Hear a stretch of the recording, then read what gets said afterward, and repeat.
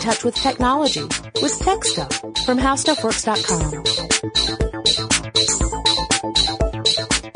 Hey there and welcome to Tech Stuff. I'm Jonathan Strickland and joining me in the studio today is Joe McCormick. Hey Joe. Hey Jonathan. How you doing? I'm doing great. How are you? I'm quite well, and Joe very graciously agreed to join me on this episode where we're going to update a topic that I covered with Ben Bowlin back on November 10th, 2014. That episode came out called Hack That Auto. So this is Hack That Auto 2.0. So wait a minute. This was about the technology of like hatchets that you use to mutilate and destroy automobiles? People? No, just people named Otto. Oh no. Like von Bismarck. That sounds horribly violent. It was pretty violent. Ben is just a ticking time bomb. Wait a minute. Hold on a second. I'm remembering that in the world of technology, hack means something different than what I do to wood. It does. It generally means that you are, hacking together something to accomplish a particular goal. And hacking can mean anything, right? Like, it doesn't necessarily, the connotation we typically assign to it is someone is trying to gain unauthorized access to something. Yeah. Which really is a subset of Cracking. hacking. Yeah, exactly. Hacking really could mean that you are building stuff, like you could be a maker. You're trying to create a device that does a very specific thing. And it may be to do it in a way that no one has done before. It may be to increase efficiency. Efficiency may be the furthest thing from your mind. It might just be to do something creatively. And in that previous episode of Hack That Auto, Ben and I covered lots of ways where you could use technology to alter a vehicle in order to make it do something that it was either not intended to do or that had been limitations that had been placed upon it at the manufacturing stage. Whoa. So you mean like you could overclock your car the same way you can overclock your CPU? Well, maybe not the same way, but getting a very similar response. Because there are governors and speed limiters on vehicles, right, where it is set so that the engine might be capable of producing enough power to get you to a speed above the quote-unquote top speed of your vehicle. But there are elements inside the vehicle that limit those speeds. Like you can't go beyond them because they essentially cut the power so you're not going to be able to get more out of it. But if you hack your vehicle, you could, in theory, remove said limitations at your own peril and be able to go faster than what the vehicle's manufacturer had intended. You know, at the risk of sounding like a gullible sheep, I bet those limitations are there for a decent reason. They tend to be, yeah, like going... You could probably damage your vehicle or do something unsafe if you exceed them. I don't know if have you ever been in a car where it reached a certain speed and the car was beginning to feel like it was not enjoying that experience? Yeah, the first car I had, if you got up to about 55 or so, it felt like it was about to come apart. Yeah. And there are some cars where even right off the lot, if you are pushing it toward the top speed, you start to feel like, yeah, this vehicle's not really meant to maintain this for any length of time. But there are people who want to have that full control of their vehicle, and they want to be able to do things with their vehicle that perhaps the manufacturer had put limitations on, and they will hack their cars. And this is made possible by, well, a couple things. If you have a car that's more than 20 years old, then you might be able to mechanically alter that vehicle, right? But as vehicles have become more and more complex, more and more of those systems have become computerized, and it's falling into what some people call the black box problem, which is where you have a system that is essentially contained within a black box, and it is very difficult, if not impossible, to get access inside that black box. You can alter what happens once whatever the output is of that system. You can alter that, and you can alter the arrangement of various black box systems. But if you don't have that special diagnostic computer, right, or any other means of tapping into it, then you're kind of stuck. And the argument is that the technology is reaching a level of complexity where the tinker is becoming more and more rarefied. Like it's harder to be a tinker in that world because things are getting so specialized and so advanced that it requires a good deal of specialization just to alter one thing, let alone all the other related systems. I feel like we talked about this in an early episode of the Forward Thinking podcast. This sounds very familiar. But, okay, so that's how you hack your own vehicle to improve, or maybe not improve, but change it. Sure.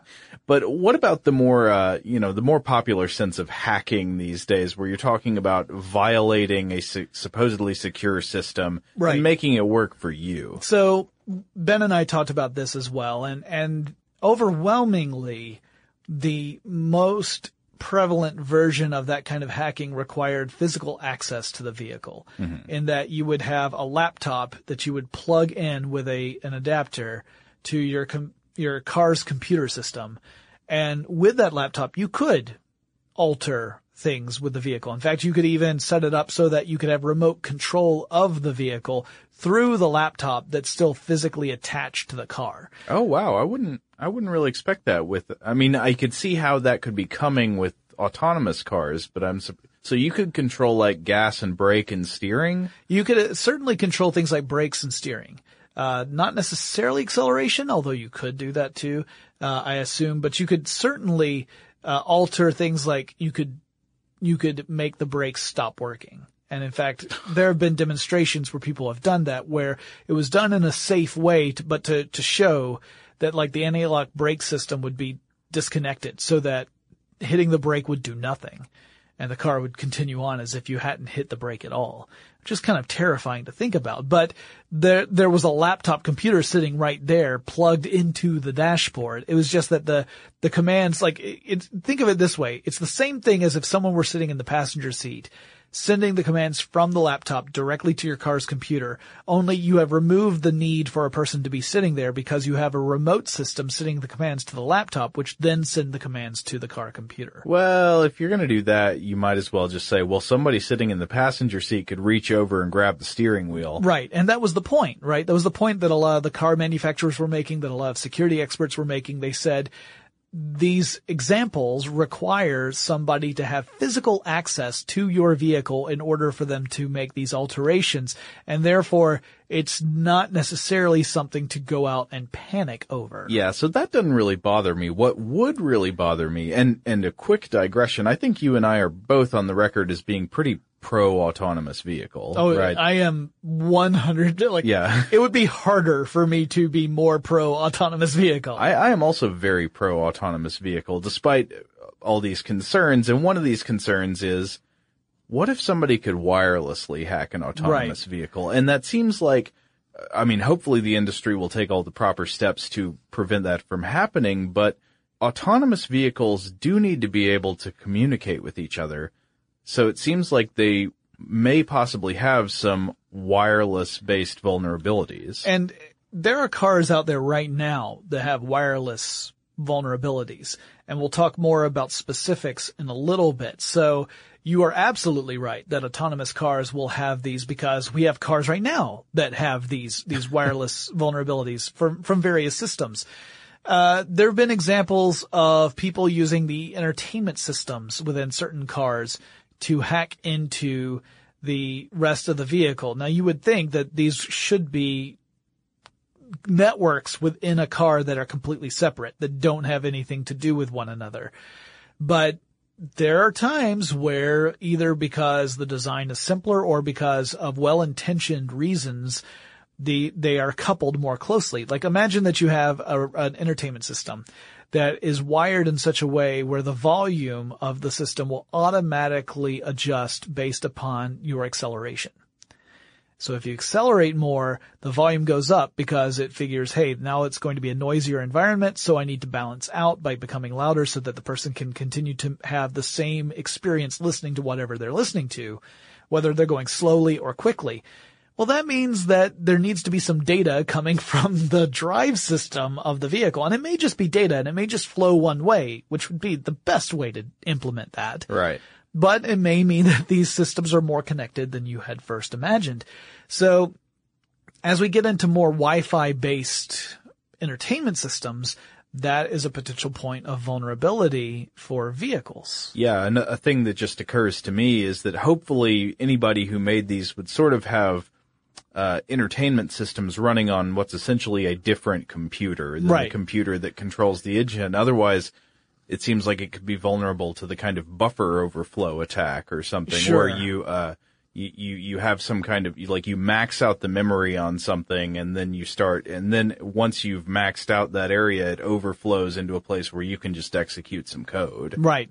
Yeah, that's a good example. I mean, that is certainly something that needs to be thought about when designing these systems. And to make this more complicated, we have things like, the wireless entry systems, which can be spoofed, although it's not easy to do so. Mm-hmm. So wireless, obviously that's when you've got, your little key fob and you push a button and it unlocks the door so you can get into your car. Those work on little radio signals. Mm-hmm. And it is possible to, broadcast radio signals at a car and activate its unlocking mechanism. It's not easy. And the reason it's not easy is that you need to know generally what frequency this thing is broadcasting over. So it may require you to be in the presence of the key fob being used in order to pick up on this frequency. You really need to know probably the beginning of the code, which again, you can sometimes glean by listening in essentially on that key fob. And then you have to brute force attack, because the way key fobs work is it works with a rolling algorithm. So every time you press that button, it changes the code. So the code, but it's changed based upon an algorithm. So it's based upon specific rules. It's not random, because if it were random, no car would ever know when its key was being used, right? But that means that if you are using a remote attack to try and get access to a vehicle, then you have to do a brute force. So this can take minutes up to hours, depending upon the system, and depending upon your luck, based upon where you're starting from the code. And also it means that if you have a keyless entry and you go to your car and you try and use it, and someone has remotely accessed your vehicle, one of the only ways you might be able to tell, assuming that your vehicle's still there, is that it takes a couple of presses before anything works, because it'll take a while for the code on your key fob to match up with the code that's in the car. So in other words, if you press it and you're like, oh, nothing's happening, and you press a couple more times, then it'll synchronize up again, and then you can have access. This is something that has been done already. Security experts have shown, there's one in particular who used his own vehicle to demonstrate that you could gain access, but it could take hours, and it takes a huge amount of effort.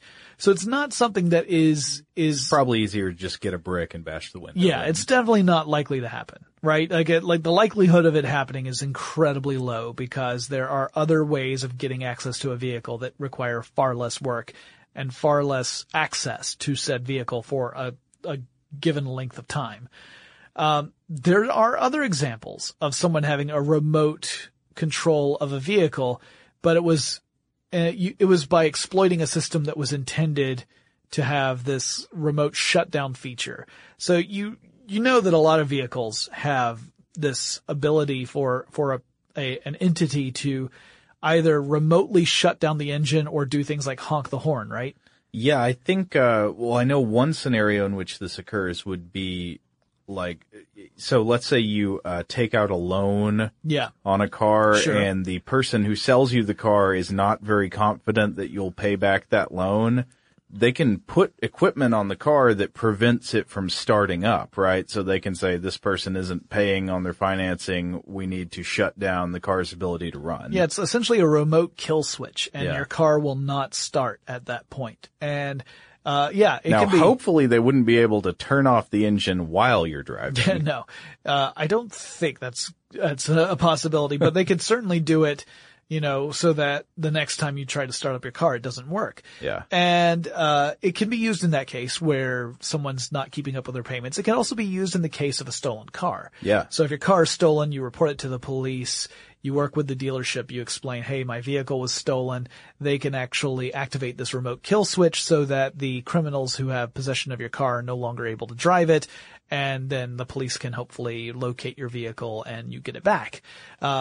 Right, so there are legitimate reasons why you would want that technology installed on your vehicle. However, there was at least one case where a person who had access to said system accessed it for personal reasons, and out of vindictiveness, was essentially harassing somebody using the system to mess with their vehicle.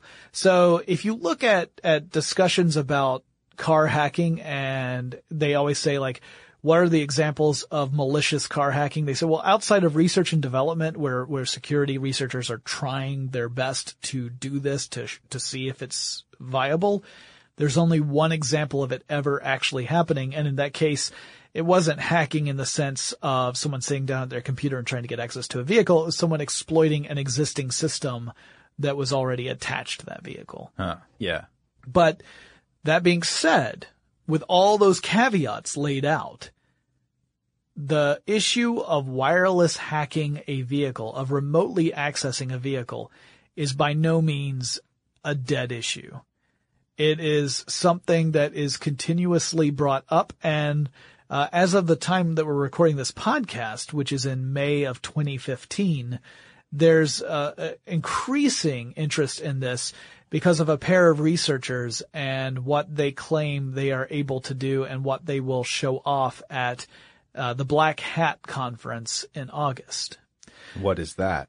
Well, first I should explain what the Black Hat Conference is. So it's essentially it's a hacker convention. It's all about discussing security vulnerabilities and the ways to exploit them. Now, in hacker circles, you have white hats and black hats, and sometimes you could argue gray hats. White hat hackers are people who are looking for security vulnerabilities with the intent to have those security vulnerabilities patched so that they are no longer vulnerable. Black hat hackers tend to be the folks who find security vulnerabilities in order to exploit them. Right. Whether that is to exploit them directly or to exploit them by selling that information to other interested parties. Yeah. And whether they're doing it for cash or for leverage over somebody or just for fun. Yeah, just to build their own reputation as opposed to, a genuine desire to help other folks. So even though it's called the Black Hat Conference, it doesn't necessarily mean that these are all people who are gathering around trying to figure out how to control the world through their laptops. Often it's actual discussions about these are serious concerns that we need to address in order to make sure that they don't become huge problems, go beyond concern to an enormous problem. So the researchers were talking about, actually I think Ben and I mentioned them too, Charlie Miller and Chris Valasek. They're two security experts who had talked about hacking cars previously. They had, shown in 2013 and 2014 various ways to hack vehicles. And now they are talking that in the 2015 conference in August, they will reveal a way of remotely gaining access to a vehicle. It does not require you to plug a laptop into a computer. They say that you could do this with an unmodified vehicle as soon as it rolls off the dealership. Scary. Very scary. Do you believe them? That's an excellent question. I'm sure that they have something. Yeah. The extent They're of not that. just making it up. Yeah. No. The extent of what they have, I do not know. Now, previously they have published lists of vehicles that they have looked at that they say represent, the most hackable kind of vehicles. And the very top of the list were the Jeep Cherokee was number one. That's the most hackable or most the safest? Most hackable. Okay. But they had identified 3 different criteria for hackability, including things like, are the systems interconnected with one another? How many wireless points of entry are potentially there? Mm-hmm. That sort of stuff. And out of the various criteria, the Jeep Cherokee had the most of them. Oh, no. The most examples. The Infiniti Q50 was also up there, and the Cadillac Escalade as the SNL Southern character would say, was also up there. And when we're talking about wireless points of vulnerability, really you're talking about any system that has that wireless communication capability. Mm-hmm. So one example, which is perfectly innocent in of itself, is the tire monitoring system, the tire pressure monitoring system. Okay. So if you have a vehicle that has this, then you get in your car, you turn your, you put the key in the ignition, or if it's keyless ignition, you turn on your car, however that may be. And there might be an indicator on your dashboard that tells you, if your tires are overinflated, underinflated, what how the pressure is. Which is kind of cool. You're like, oh, awesome. I don't need to get out of my vehicle, pull over to a gas station or whatever. and get the air pressure gauge out and see how it's doing. It's telling me right here, which is useful, but it's doing so with wireless sensors that communicate back to the computer system that is governing all the other systems in the car. Yeah, I can see why you wouldn't want wires going to the tires. Yeah. No, it would be problematic, right? So the wireless system is likely communicating with what is called the Controller Area Network Bus, or CAN bus, which is kind of like the traffic controller of all the different systems that feed information into the car's computer. The master control program. Yeah. If not the master control program, it's got to be like the master control program's executive assistant, right? So SARC. Yeah, it is SARC. I need exactly. that. Yeah. It's good old David. SARC controlling this. So yeah, exactly. It's this traffic controller that sends the information to the computer. That's a potential point of vulnerability. And there have been examples of, being able to track a vehicle based upon tracking the unique monitoring, frequency for that tire, pressure system. So you could potentially track where a vehicle has gone by keeping note of this particular wireless communication system. Can you get access to more critical systems like braking or steering through that? That remains to be seen. So Miller and Valasek have said that they have found some interesting stuff through their experiments. They haven't had this discussion, so we can't say exactly what they revealed, but they have said that, or at least the Black Hat website says that the presentation will include, starting with remote exploitation, we will show how to pivot through different pieces of the vehicle's hardware in order to be able to send messages on the CAN bus to critical electronic control units, ECUs. We will conclude by showing several CAN messages that affect physical systems of the vehicle. So that's pretty vague, right? It doesn't specifically say that it could do something like brake the car, as in B-R-A-K-E, the car, like apply the brakes. It doesn't say that, explicitly. So maybe their methodology will be limited. And in fact, they say that they plan on showing both the reality and the limitations of remote hacking on vehicles. Mm-hmm. So a lot of security experts have said, listen, this is something to be concerned about, yes, but not something to panic over, because one, they have not indicated how extensive these messages can go, like what the effects can be. Two, they haven't discussed their methodology of coming up with the way of doing it, or whether or not they plan on sharing in detail how it's done. And three, it may require so much effort to do this that, just like the keyless entry, no one would ever bother to do it because there are easier ways to sabotage a vehicle than going through these processes. But showing that it's possible means that further, like the future generations of vehicles could be built and designed to counteract this sort of stuff from the get-go, so that it doesn't become a tempting enough target to make further investigation into that line of attack, right? Like if you find a vulnerability and you find a really hard way that you can exploit that vulnerability, that might lead to other people saying, maybe I can find an easier way to exploit that same vulnerability. As long as that vulnerability exists, then it's a target. And if we ever get to a point where it's easier to attack the target than other methods of messing with a vehicle, then you're in trouble. Yeah. So the hope is that these systems, one, could be addressed by updating firmware on existing vehicles, and two, could be prevented in future vehicle design.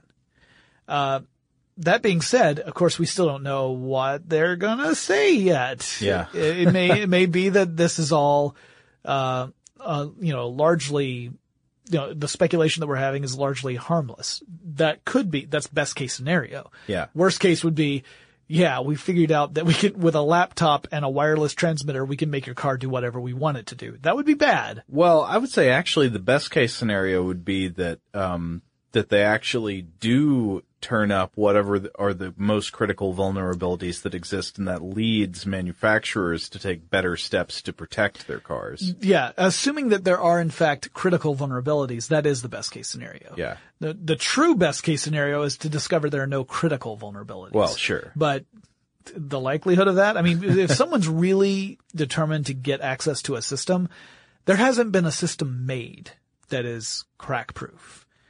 Eventually, given enough time, resources, and willpower, any system that has been made will eventually be breached. Speak for yourself. I'm behind 7 proxies. I tracked him all the way to a pub in Ireland. It turned out he was at least 3 more hops away.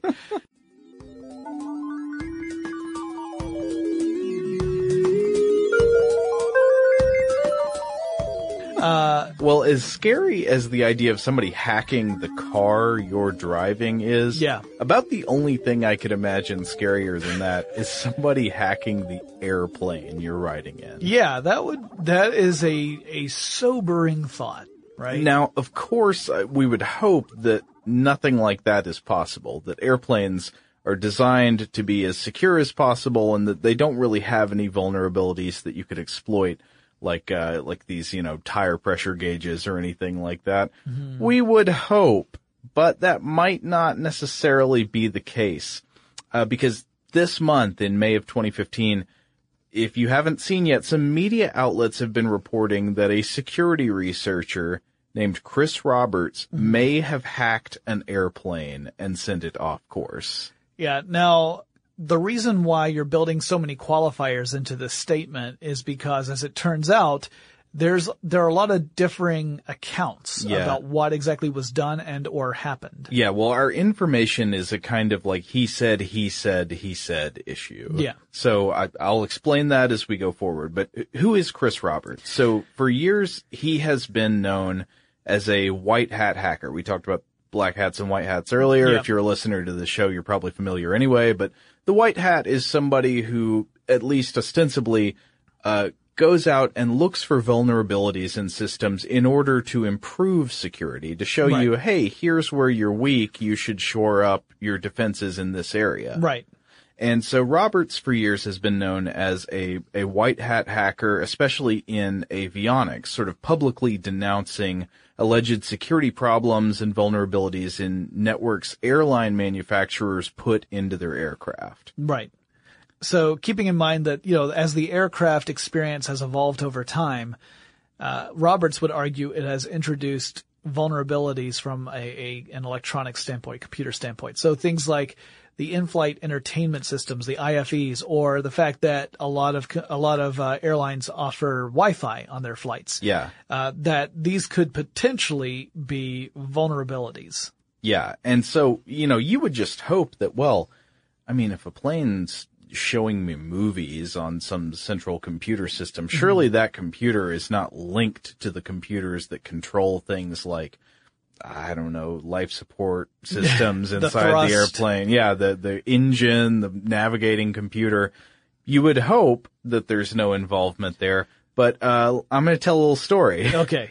So in April of 2015, I think it was on April 15th of 2015, sometime in the middle of April. Tax day. Yeah.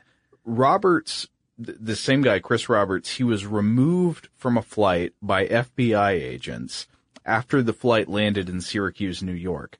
And the supposed reason that everybody figured this happened was because Roberts had tweeted a joke about hacking an airplane in which he was riding earlier that day.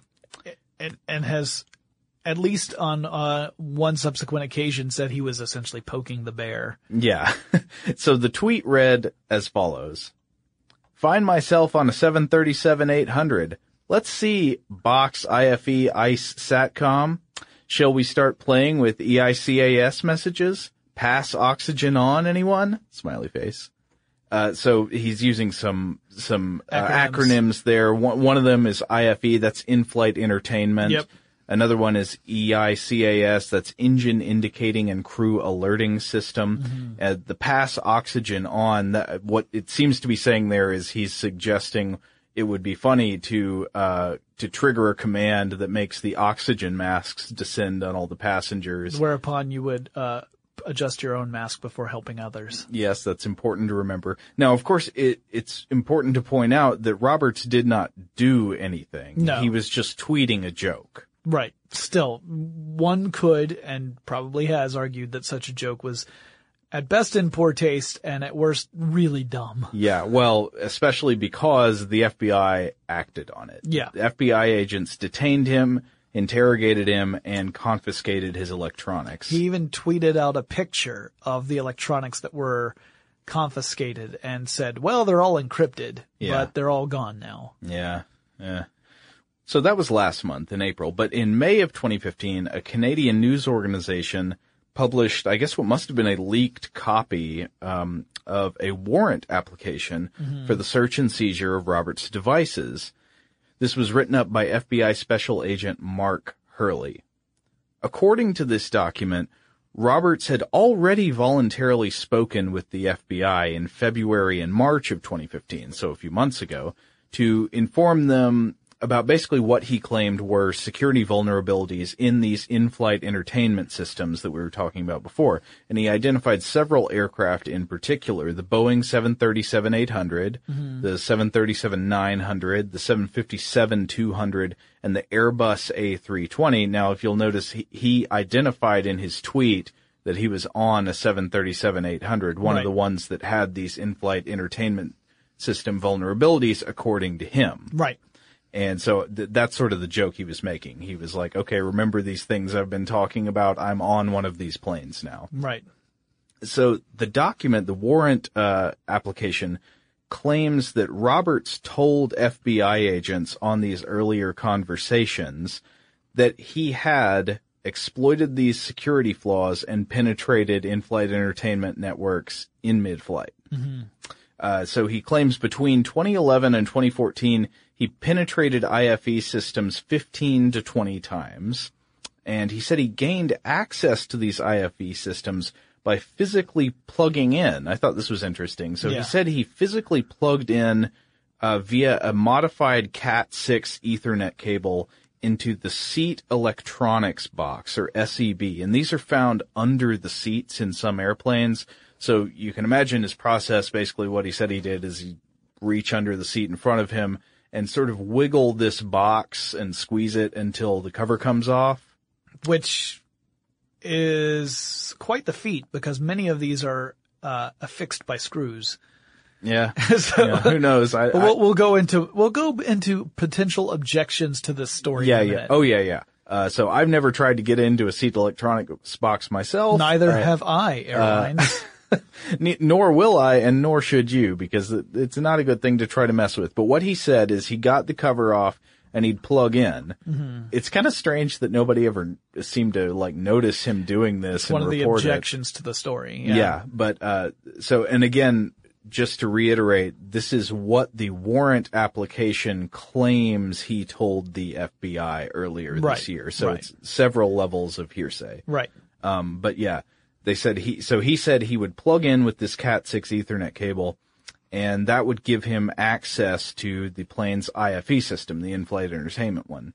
And then, and I'm going to read just a direct quote from the warrant application in this next part, it claims that Roberts told them he, quote, connected to other systems on the airplane network after he exploited/gained access to, or, quote, hacked the IFE system. He stated that he then overwrote code on the airplane's thrust management computer while aboard a flight. He stated that he successfully commanded the system he had accessed to issue the CLB, or climb command. He stated that he thereby caused one of the airplane engines to climb, resulting in a lateral or sideways movement of the plane during one of these flights. He also stated that he used Vortex software after compromising/exploiting or, quote, hacking the airplane's networks. He used the software to monitor traffic from the cockpit system. And if true, this is fascinating. The warrant application claims Roberts said he used default IDs and passwords to compromise the network. That was a facepalm there. If that's true, people, change your passwords. Well, I mean, okay. Here's one thing I would argue, as far as the changing of the passwords is. Yes, it should not be default. At the same time, this is a difficult, scenario because you have multiple flight crews all using the same equipment. Mm-hmm. So how do you do ID password management in that case? Like, assuming that the ID and password is unique to the vehicle, to the aircraft, and not unique to the crew. Mm-hmm. So if it's unique to the crew, that's one thing. You know, like if it's the pilot and co-pilot who have to put in this ID and password and it's the same for whichever aircraft they're in, that's one thing. But I suspect that's not the case. I suspect it's more unique to the aircraft. That's tricky. Where do you record the information for the aircraft so that the crew has access to it? I mean, I don't know. I don't honestly know, but you can do better than default ID and password. Oh, I'm sure. And I don't know the answer to this question. And I would hesitate to ask because I don't need to know. As long as I know that they are practicing good security measures, as long as they're not doing the default ID and password, then whatever, I'm happy. And then, of course, he claimed after this, that he used a virtual environment to build a virtual version of the airplane's network that he could then study safely. And so, to reiterate this, according to the FBI document, Roberts claimed he steered an airplane. Yeah. He plugged into an airplane from a passenger seat and caused the airplane to briefly divert off course. Right. That's amazing and amazingly scary if true. Yeah, that is incredibly sobering if in fact it is true. Now, there are some things to consider, and we'll get fully into some questions about this story later on. One of the things is that I think there might be some confusion online in reaction to this story, where one of the things is that Roberts was not claiming that he did this on the day he was arrested. The warrant application is saying that he told them he had done this in previous years. Yeah, and they just got around to arresting him later. Yeah, well, I think they got around to arresting him because of this tweet, and then because they suspected that he had been messing with the flight he was on that day in April, even though I think he claims that he didn't mess with it that day. Yeah.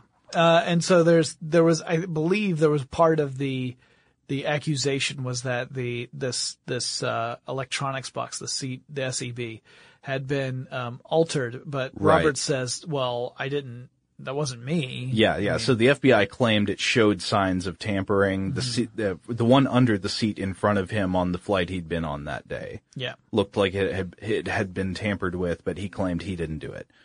And so I don't know what to say about that, except that another interesting question that comes out of this is about the nature of white hat hacking. Right. So, like, if you take this story at face value and just say, let's assume it's true, and you are a white hat hacker who is aware of a very dangerous, very scary security vulnerability. Whether it's in a vehicle or a piece of software on an internet infrastructure, whatever it may be. Something that could really endanger a lot of people. And you're aware of how to exploit it, and you know that other people could exploit it, and you've been trying to warn people about it. But getting nowhere. But it's not getting fixed. What do you do? And so I know a lot of people would look at what he did here, if he in fact did do it, and they would say, that's so reckless. How could you gamble with the lives of all the people on that plane just to sort of like prove something for a little research project? Right. On the other hand, I think, you could argue that, well, he didn't tell it to like crash into the ground. He, maybe executed something that it would have seemed to him to be an innocuous test. I don't know. Again, we have to say again, this is all sort of hypothetical because we don't know what really happened. Yeah, we don't know the real story. Yeah, so a lot of this depends upon what really happened. Yeah. Right? So I think anything that results in the diverting at all from a flight plan is incredibly reckless. Yeah. Even if it's to demonstrate, hey, you really need to pay attention to me. These vulnerabilities exist. I think that's taking that approach where you are potentially putting the lives of everyone on board that flight, not just yourself. I mean, if it were just yourself and you were just proving it, then that's one thing. But you're taking, it's an incredible amount of bravado to say, I'm going to put the lives of every single person on this plane in danger. I am potentially going to eliminate the lives of everyone here and forever alter the lives of all of their loved ones. Mm-hmm. Like that, not to mention potentially the lives of people on the ground as well. I mean, it's just incredible. Yeah, I totally agree. But then on the other hand, you could also make the argument, like, with this security vulnerability in place and them not doing anything to fix it, that their lives are already in danger. Well, and you're trying to get something done. The best I could say is that there has to be some means of getting that message across without physically altering the pathway of the aircraft. Like, you could send a message some other way, or you could document what you are doing and send that documentation on and say, look, this is exactly how it works. If I can do it, then potentially other people can do it. And that's why you need to address this security vulnerability. I think there are other ways that would have gotten just as much attention from an official standpoint without potentially harming people, assuming that the story that we hear in the affidavit is in fact what happened. Yeah. And so now we really do need to get to that point. Yeah. What really happened? Because there are people who have raised serious concerns about the version of this story that's come out, and it's hard to identify if it's not true where the fault lies. Was there a problem with the FBI's retelling of Roberts' supposed story? Did Roberts mislead the FBI? Did the FBI not understand what he was telling them, or were they misleading in their report? But there are places along the line where we could have gotten the wrong story from this document. Right. So no matter where the fault may lie, there have been a lot of people who have pointed out problems with the story. So whether it was the original Roberts story or it was the retelling, that's kind of beside the point. Here are some of the objections. One of the big ones is one that we've raised already, the idea that if it requires plugging a modified cable into an electronic box that typically is not accessible by a passenger, why didn't anyone else notice or comment on it? Or, because again, it requires some manipulation of the box to get access to it, even according to the affidavit story of what Roberts was saying. And a lot of these do have screws that are set in. So you would have to unscrew a panel in order to get access to the ports that are inside of it. Why would no other passenger or flight attendant have noticed this? Because it's fairly disruptive. On one hand, I agree with that, but then there's a little part of my brain that says, yeah, but what's the easiest way to rob a bank? Show up and look like you know what you're doing. Just walk into the vault like you're somebody who's supposed to be going in. Yeah, there's a certain thing to be said for if you just don't act like you're doing anything shady, but you've got this sort of like aura of, yeah, this is what I normally do. People just don't really question it. They're like, okay, I assume he knows what he's doing. Well, and I suppose if someone sitting next to that person just assumes that what they're doing is plugging in a device to charge, because a lot of aircraft now have, outlets for that sort of thing. Mm-hmm. Maybe that's the assumption. I still think that flight attendants would find it interesting, but maybe, hopefully.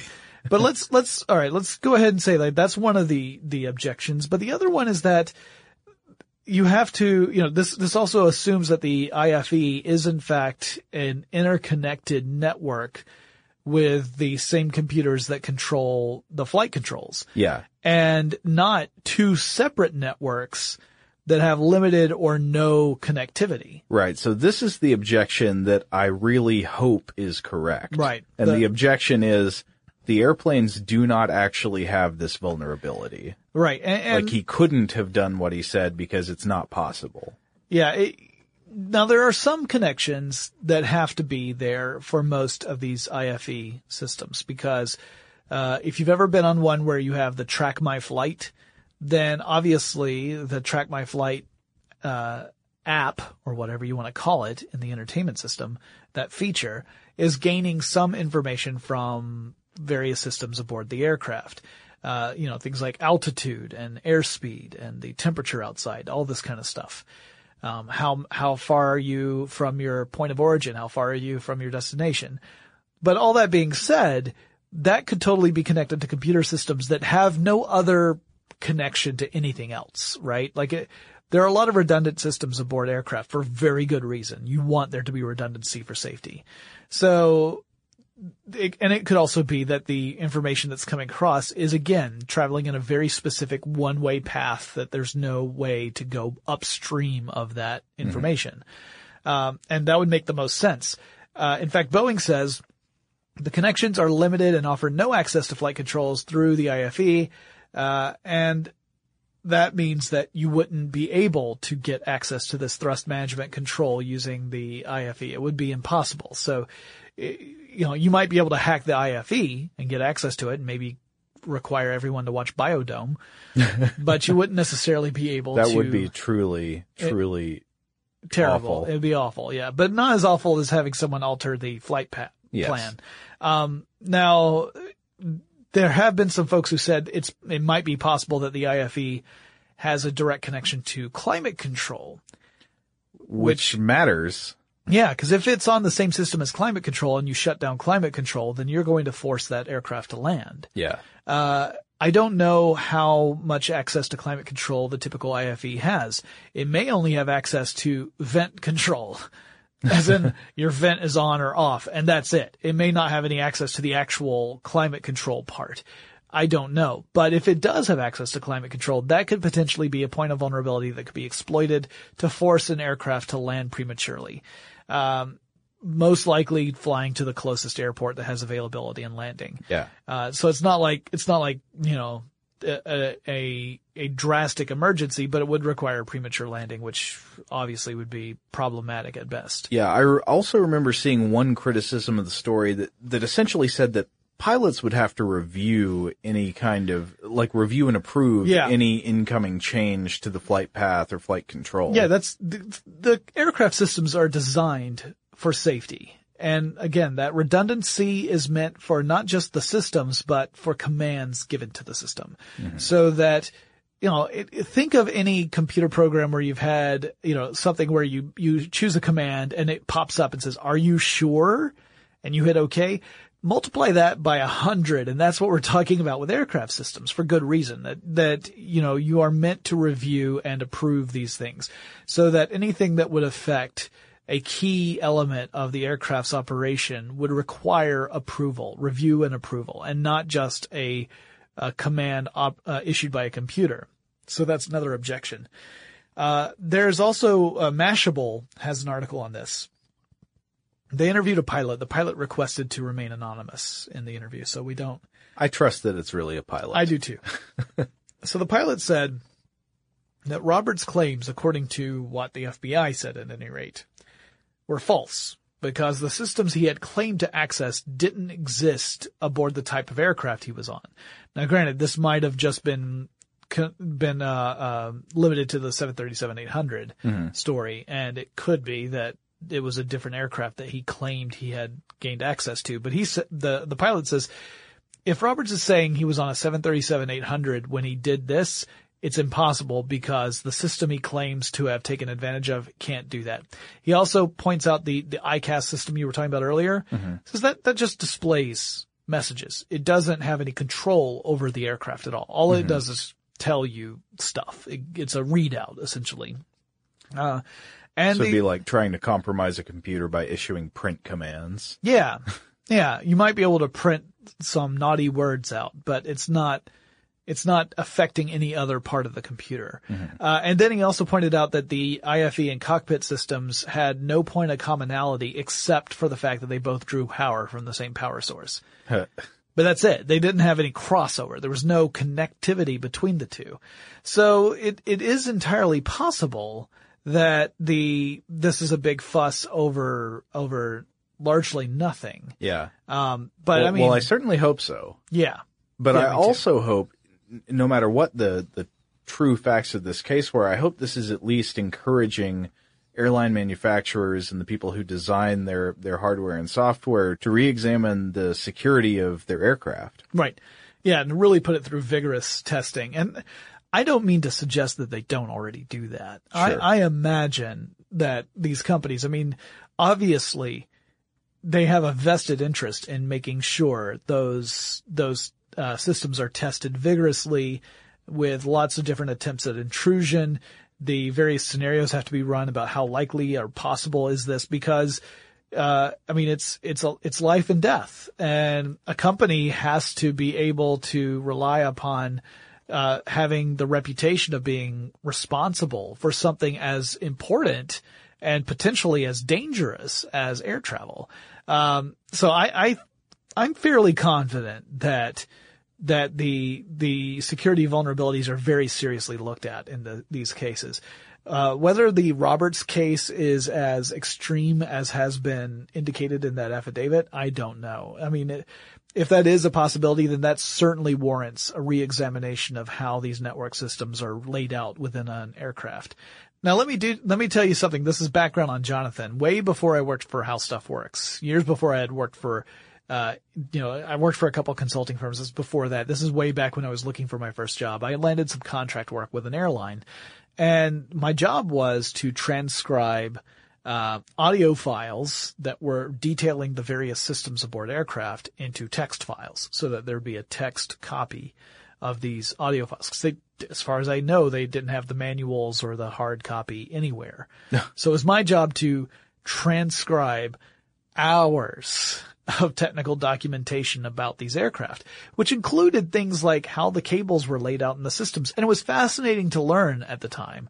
It was nothing, that was exploitable or anything like that. It was just interesting, but it really displayed to me the care that goes into designing these systems to make certain that this redundancy is there. Mm-hmm. And it really reassured me quite a bit while I was doing this. Like it removes some of the mystery behind aircraft, and also displayed exactly how incredibly detail-oriented these designers had to be, which, makes sense. If you think about it for more than a second, you realize, oh, of course they have to be.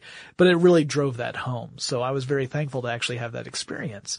It's one that not a lot of people have necessarily had. Now, I will also say that it was for a lot of old aircraft that aren't around anymore, because this was many years ago, and those aircraft have since been retired from various fleets.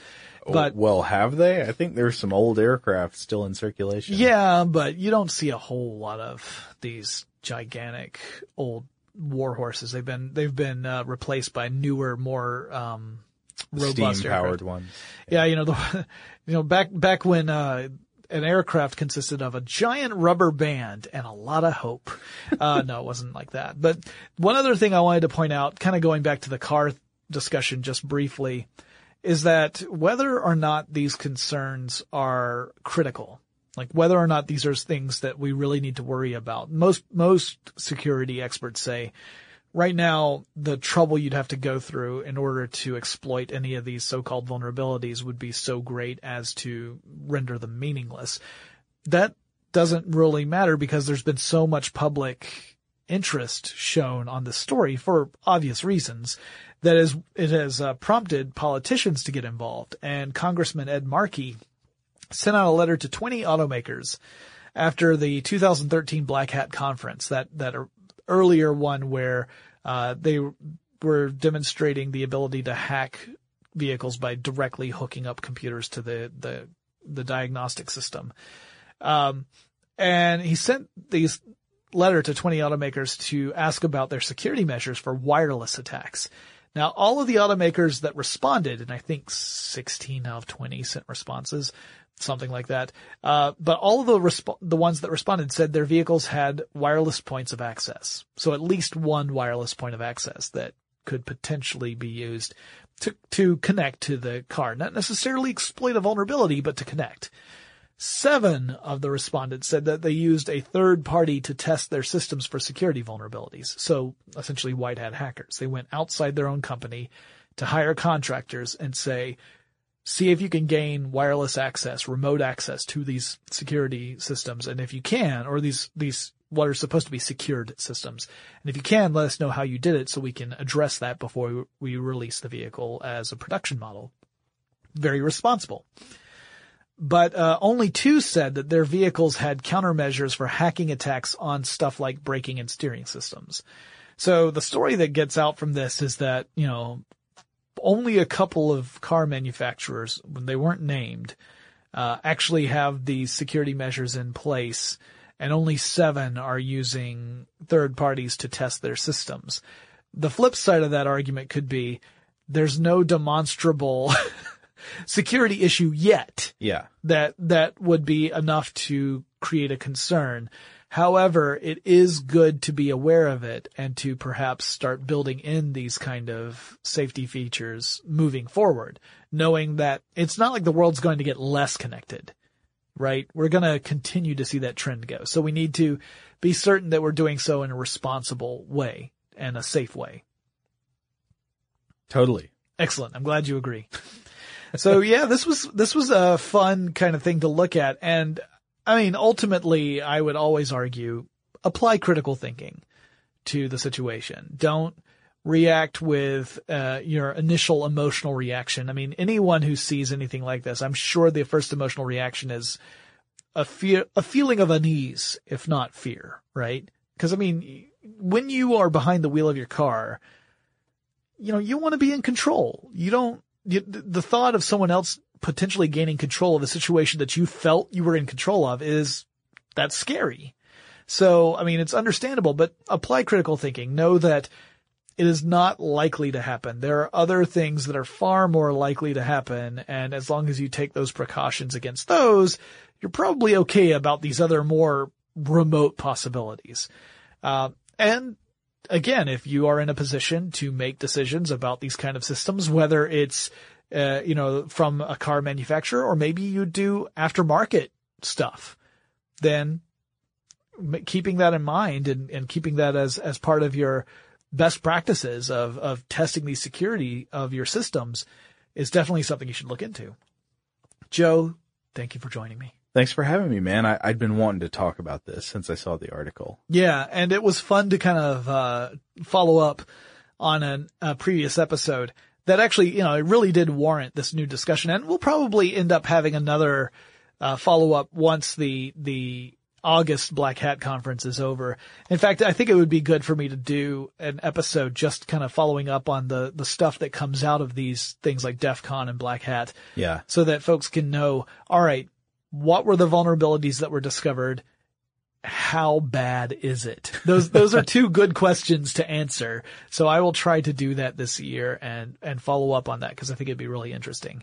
And I've got buddies who are hackers, so they can give me the inside story. Maybe I'll get Snubs to come on, Shannon Morse to come on, or Darren Kitchen to come on and talk about it because they're both super smart about that stuff, way smarter than I am. Guys, I'll listen to that. Yeah, it'll be fantastic. And, maybe we'll even have a 3-person show. I mean, we have 3 microphones in here. There's no reason why we can't do that. So, guys, thank you so much for listening. You can check out Joe's work at other locations. He's one of the hosts and writers for Forward Thinking. So, we do the Forward Thinking podcast twice a week, Wednesdays and Fridays, and Joe has written for the video series as well. And so you can check us out there. Joe, you also write for some of the video series and appear occasionally in them. Yeah, I write for Brain Stuff and other How Stuff Works videos, and you can check those out on the How Stuff Works main page on YouTube or at the Brain Stuff page. Yeah, those are awesome. They're a lot of fun. They range all over the map from super cool science to super scary stuff to really just quirky, fun facts that you might not have thought about. They're always fun to work on. So check those out. And if you have any suggestions for future guests on the show, topics, you have questions or comments, you have your own insight into things like hacking vehicles, send me a message. The email address is techstuff@howstuffworks.com, or drop me a line on Facebook, Twitter, or Tumblr. The handle at all 3 of those is TechStuffHSW, and I'll talk to you again really soon. For more on this and thousands of other topics, visit howstuffworks.com.